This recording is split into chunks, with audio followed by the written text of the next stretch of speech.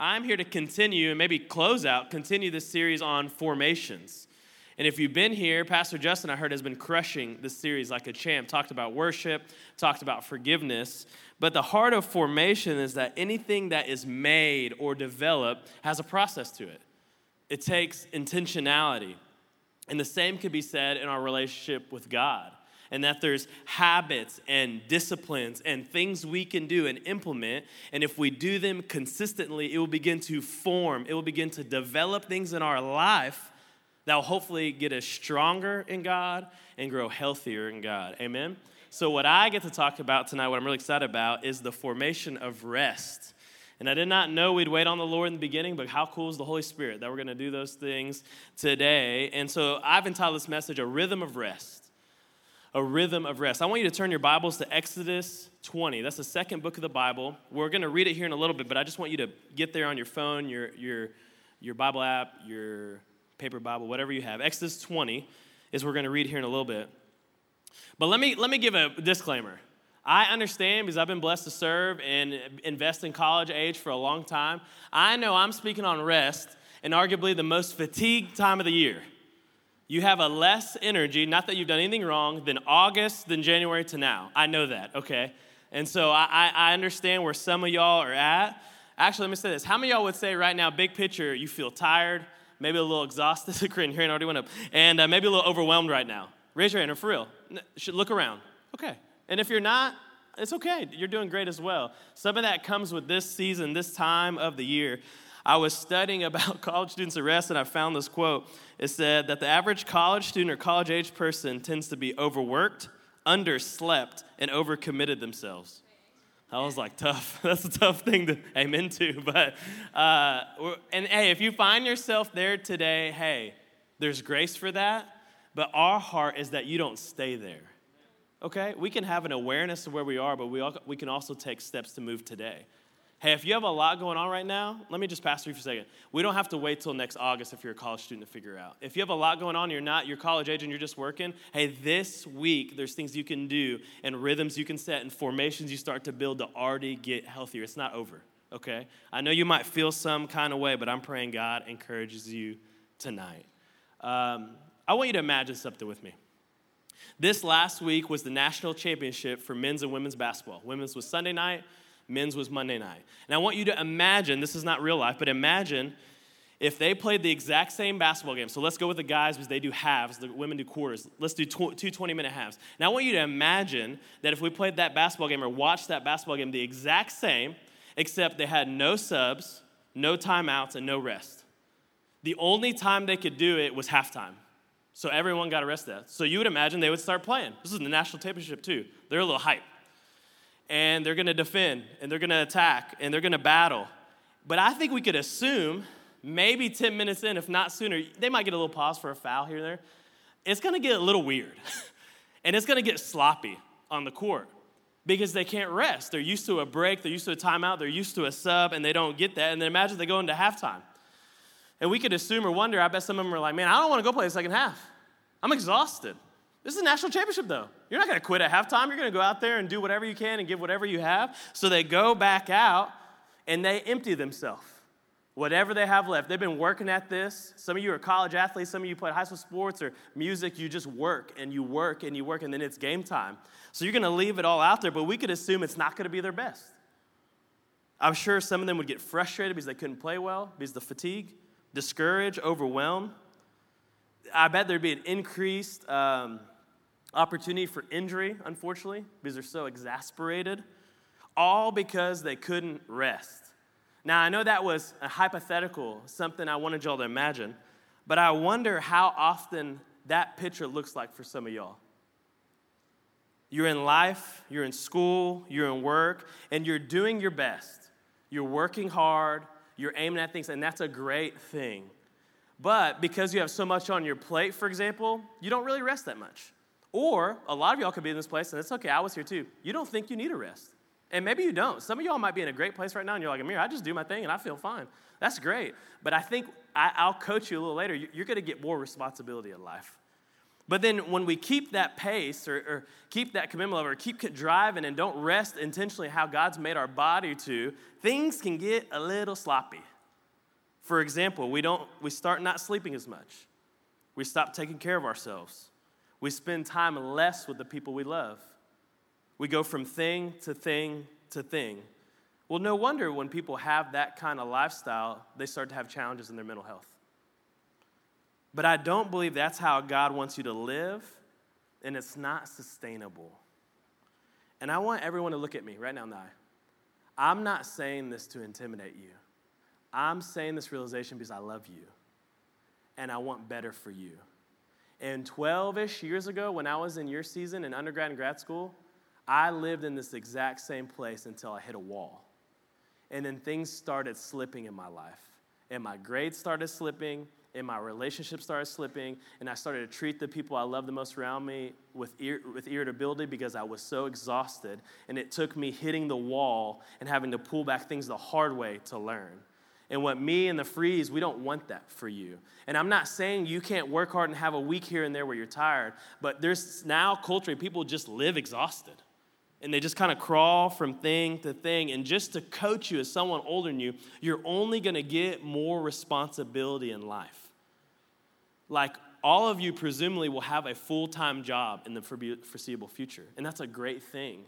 But I get to talk to so many young adults who they didn't have any kind of rhythm rest, and they just start working their job, and a lot of them love it, and they're exhausted. They're exhausted on the evenings, exhausted because they're just not used to having to rest anymore. There's more demand on life. Some of y'all, your relationships are going to progress, and that's something you desire. You're going to be married one day. And now you have another person you're going to serve and love, but you don't have a rhythm of rest. One day you might have kids, and what I'm telling you that now is I want you to start having a rhythm of rest now. So then when you get more on your plate and you grow more in responsibility in these awesome things of life, it doesn't just hit you and you just kind of drag through. No, rather you learn this formation and you're healthy then. So my heart for you is that we develop a rhythm of rest. And we're not resting just because we're exhausted and we have no other choice. No, we have systems and things in place so we rarely, if never, get to that place. Is this relating with anyone? Okay, why? Because I want you to be and I want you to do all that God has planned for you. Because I want you to be healthy. Hey, because life is short and I want you to enjoy it. We are blessed with the life we have. And I don't want you to look back on your late teens and 20s and be like, man, I had some good times, but I just kind of plowed through everything and I was exhausted the whole time. We don't have to follow the pattern of some in this world of saying yes to more and doing more and living with little to no margin and just going from thing to thing and coffee to coffee and energy to energy drink and staying up late and waking up early. And for what? Gain the whole world, Scripture says, and lose your souls. So I come as challenging, but it's from a pastoral heart. So what I want to do tonight is answer 4 questions. Maybe you didn't ask these questions, but I'm going to answer them anyways. 4 questions on, hey, how do we have a rhythm of rest? This is going to be very practical, but we're going to get in God's Word. I'm not going to just tell you a mirror. It's not really, I can give you some wisdom, but I'm going to do it off of Scripture. So, first question, what does the Bible say about rest? Okay, got to start from God's Word. So now we go to Exodus 20. Exodus 20 is the 10 Commandments. All y'all have probably heard of this before or are familiar with it. Moses spends time with God. God gives him these commandments, and they're a standard of living for the people of Israel and for the people of God, now us. There are also ways to honor God. And if you're wondering about the 10 Commandments today, Jesus said, I came to fulfill the law, not to abolish the law. So he even modeled that. And the 4th commandment is all about the rhythm of rest. Let's read Exodus 20, 8 through 11. This is God speaking. He says, remember the Sabbath day by keeping it holy. 6 days you shall labor and do all your work, but the 7th day is the Sabbath day of the Lord your God. On it you shall not do any work, neither you nor your sons or daughters, your male or female servant, your animals, foreigners residing in your town. For in 6 days the Lord made the heavens and the earth and the sea and all that is in them, but he rested on the 7th day. That's important. Therefore, the Lord blessed the Sabbath day and made it holy. Production, we go back to the first part of the slide. I want to break down the scripture though. It starts by saying, remember the Sabbath. Why does it say that? Because in Exodus 16, God instituted this principle. And he said, hey, I want you to rest on the 7th day. A lot of people don't know that. I didn't know that study. So then he says, remember. Why does God say remember sometimes in Scripture? Because we have a tendency to forget. God tells us, Jesus will say, remember, remember. So God just said, hey, remember the Sabbath and keep it holy. Holy means set apart in the Hebrew and in the Greek. It's a special day. This word Sabbath defined in the Hebrew is to stop working in order to recover strength. It's beautiful. Then he goes on to say, 6 days the Lord made the heavens and earth, but he rested on the seventh day. Now God's referring to, in the Ten Commandments, he was referring to Genesis 2, the creation story, the very beginning of God's word, the very beginning of time. And if you didn't know, God made the earth on the sixth day, and then he rested on the seventh. Interesting. And it wasn't he necessarily needed to rest because he's God. When you study it, some would say he did that to enjoy what he created. But he also did it to be an example for us. So God the Father, when he created this thing, he instituted a rhythm of rest. That's beautiful. And then the last part says, the Lord blessed the Sabbath day. There is a blessing from God when you rest. So I could say it conversely, when you don't rest, you could be missing out of a God's blessing for your life. To bless your rest. So that's Old Testament. Let's look at New Testament. Mark 2. Because if you're like, that's Amir, that's the Old Testament. We're preferring. Okay, here we go. I don't know what voice that was. It was like a Tyler Tarver wannabe voice. Okay, Mark 2. You can turn there or just write it down. We're going to read it together. This is Jesus now. Him and his disciples are walking on. Listen to the story. It says, on one Sabbath, Jesus was going through the grain fields. And his disciples walked along. They began to pick some heads of grain. They were hungry. That's not in the scripture. I said that. Okay, some of you are like, I don't see that in the verse. That's funny. Okay. The Pharisees said to him, look, why are you doing what is unlawful on the Sabbath? Pause. Jesus and his guys are just walking, and they start to pick some heads of grain to eat. And the Pharisees, rule followers, they're like, hey, why are you working on the Sabbath? Well, they're not working on the Sabbath. The Pharisees would take God's law and these other laws, and they would make more laws of it. Well, Jesus and his friends aren't farmers. So they're not working on the Sabbath, but they said you can't even pick some grain. That's considered working. So then Jesus, being Jesus, answers with a kind of a Jesus juke, and this is what he says. He answered them, have you never read, he refers to the Old Testament, when King David, did when he and his companions were hungry and in need? In the days of Abiathar, the high priest, he entered the house of God, that was the temple back then, and ate the consecrated bread, which is lawful only for priests to eat, and he also gave some to his companions. So Jesus, the Pharisees knew the scripture front and back. So Jesus says, hey, do you not remember what is written? They know. And he says, you remember that one time when David was hungry, King David, anointed by God? And he was hungry, and he went into the temple on the day, and there was bread, and only the priests were supposed to bread, and God allowed them to eat that? And those guys are probably like, yeah. He's like, yeah, it's kind of the same thing. But I'm God. And then spicy Jesus comes out. It's my favorite version of Jesus. I don't know about you. I love spicy Jesus. It's my adjective for him. If you don't like it, it's okay. And then Jesus said to them, the Sabbath was made for man, not man for the Sabbath. He's saying, hey, I made it for you, not all these rules to follow. And then he says this really bold thing that was even bolder in their time because he's identifying as the Son of God again. He says, so the Son of Man is Lord even over the Sabbath. And the Pharisees would get mad at that because they say he's a big blasphemous. You're not God. He is God. They just didn't know it and wouldn't accept it. My study Bible said this quote that was incredible. It says, the Pharisees had let Sabbath rules become more important than Sabbath rest. Oof, that's a good one too. So here's a takeaway from Old Testament, New Testament. Hey, Sabbath is not an obligation, rather an opportunity. If you see it as another one thing you're supposed to do, you're going to miss it. You're going to miss the joy in it. You're going to miss the refreshment in it. No, it's an invitation from God. Hey, come rest. Hey, I made this for you. Hey, I set this from the beginning of time, this rhythm, for you. And when we define really this word Sabbath in the Hebrew and the Greek, a lot of the words that come up, it always says stop working, but oftentimes words that come up are rest and enjoyment. So those are the three words I want to focus on today. When we say stop, we say stop working. We could also say stop worrying. Like rest is trust. Rest. I want y'all to think rest holistically. Your body, your soul, and your spirit. And then enjoy life, enjoy people, enjoy things you love, enjoy food, amen? Celebrate what God's done that week, enjoy worshiping him, enjoy creation. It's about to get the best time of the year. You just enjoy things on the Sabbath. So now number 2, when do I rest? We're going to get really practical. You didn't ask that question, but I'm answering. Hello. I had a mentor teach me this rhythm. I want to teach it to you guys. And he said, and we'll put it on the screens, the goal is to have Sabbath moments daily, a Sabbath day weekly, and a Sabbath week yearly. I'll explain. Sabbath moments daily, Sabbath day weekly, and Sabbath week yearly. Week yearly is like a vacation. I want to focus on the first 2 tonight.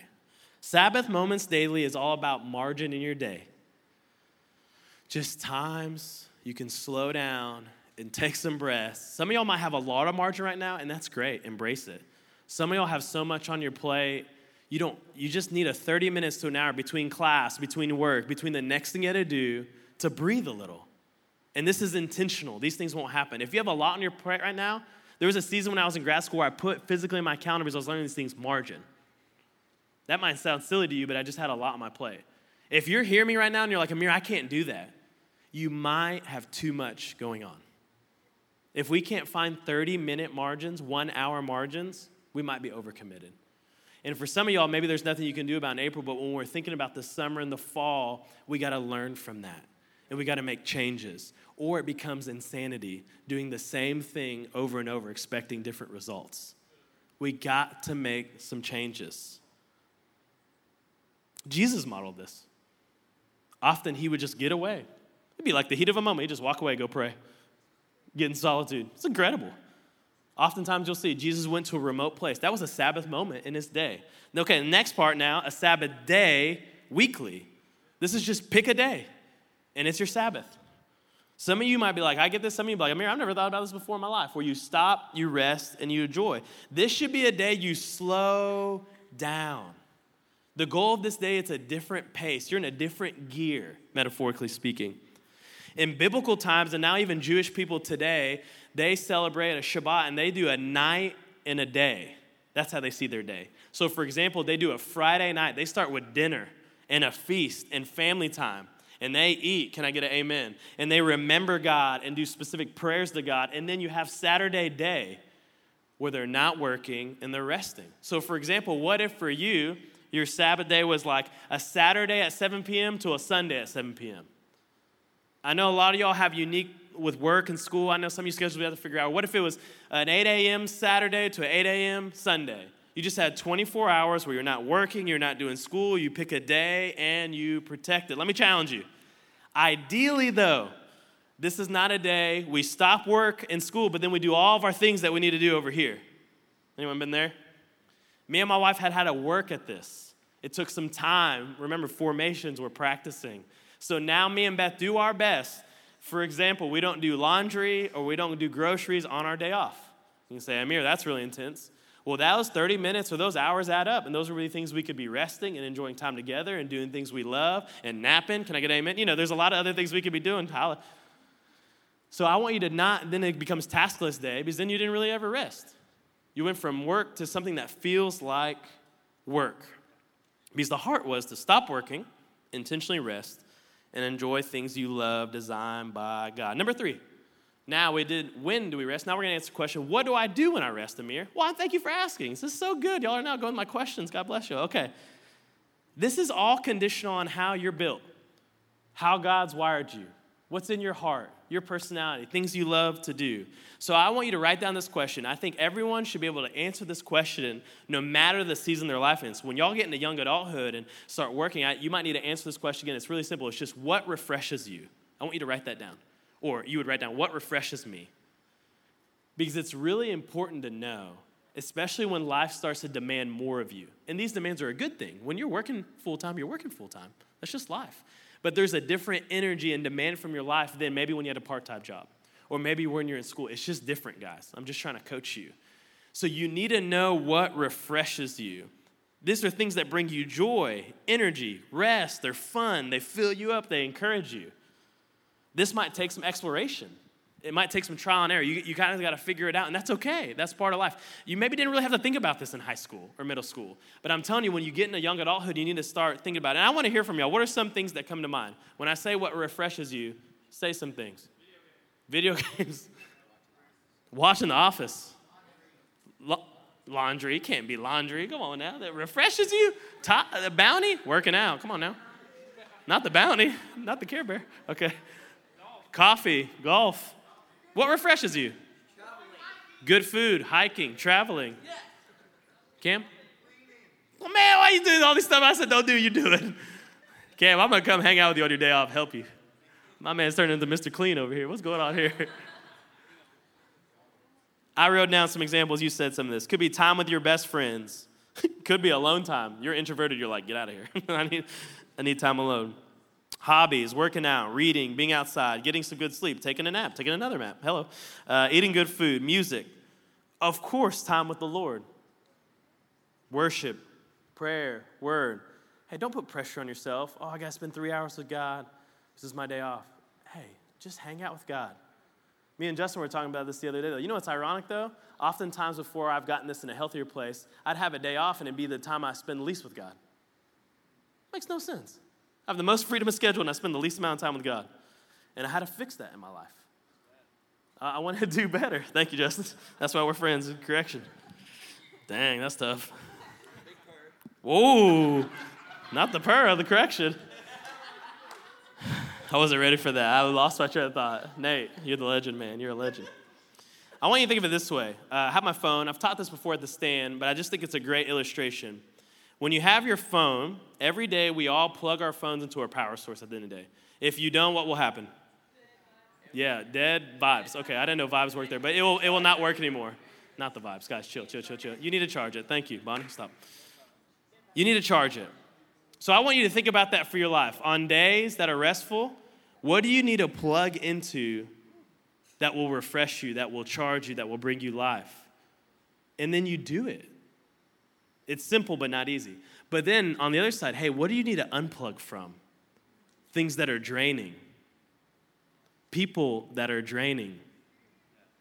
I'm not saying you don't love them. It just may not be the person you hang out with on your day off when they drive you crazy. That might be another day, hang out with that person. You unplug from those things. Let me ask you a question, and I just want you to think about this. This is not me being older than you.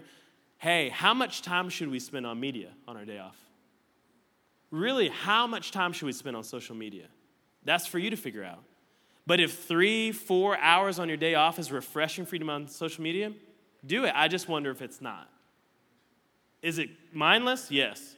And insert shows, movies, video games, YouTube. I'm not saying anything's wrong with these things. But what we'll do oftentimes is we'll binge, we'll veg, we'll get mindless. And just for me, no disrespect to you, I came to this place about 6 years ago. I realized social media is not refreshing to me at all.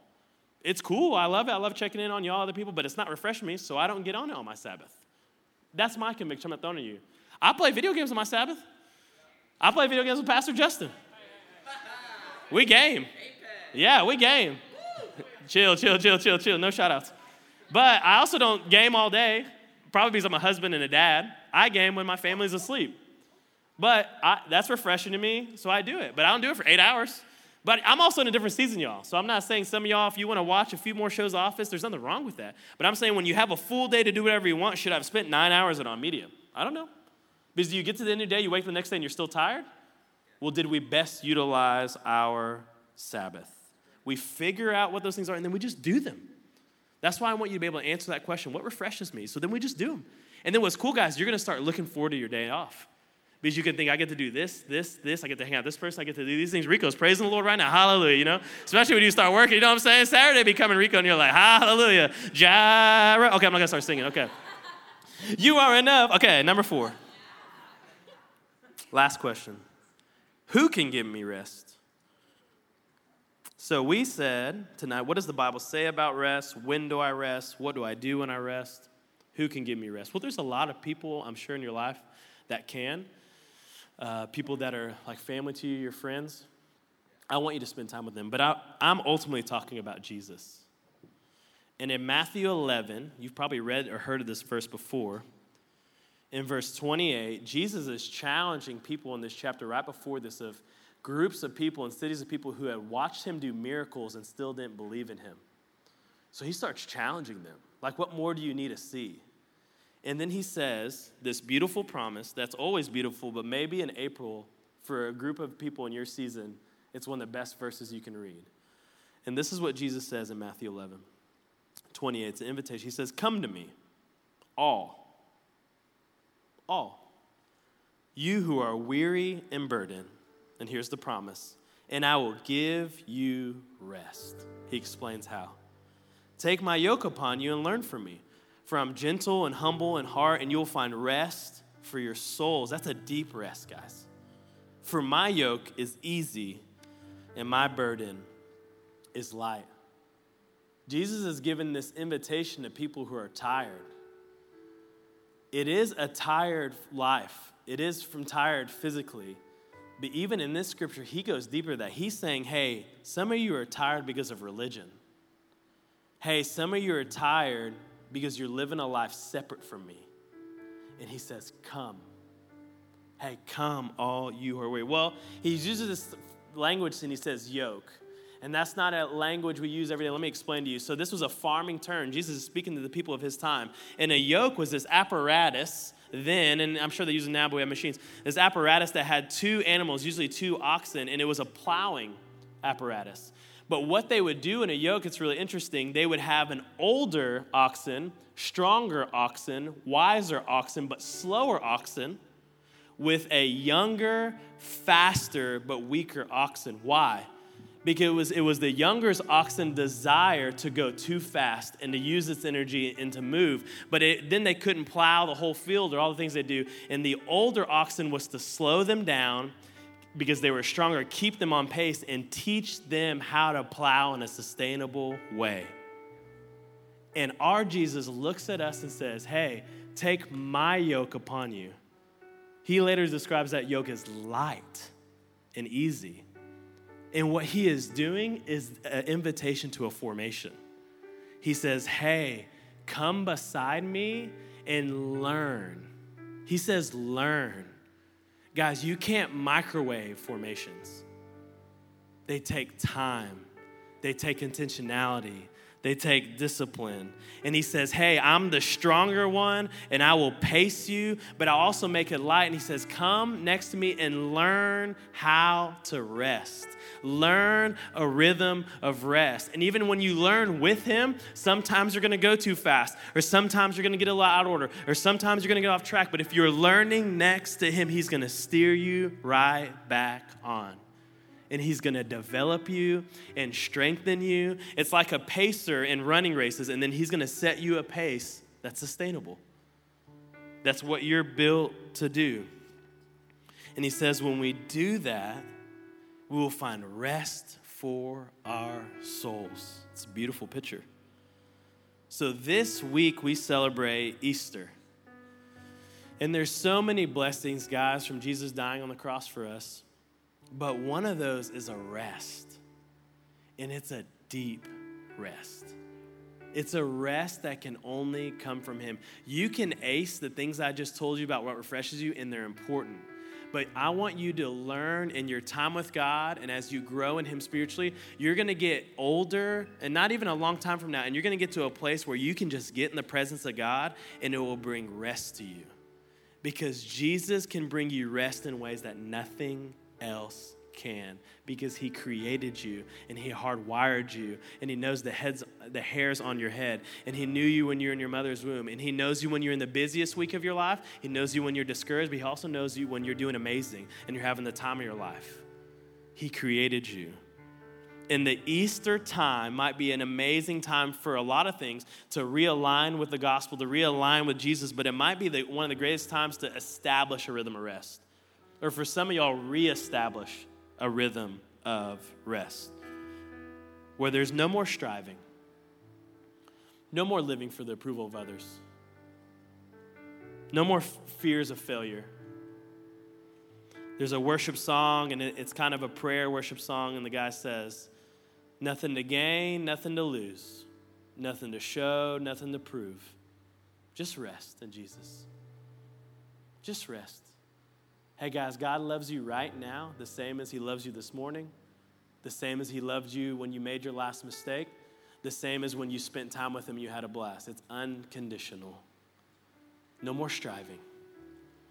There's so many reasons. I had so many notes I want to say. There's so many reasons you could be tired. There's so many reasons your pace could get off, but some of it's the stuff that's up here, or the opinion of others, or what we think we should be doing, and we get off of what he says and how he sees us and how he wants to lead us and guide us. He wants you to live in the overflow of him. He wants you to live and be step by step with his Spirit, because his yoke is easy and his burden is light. Will you bow your heads? I want to pray for y'all.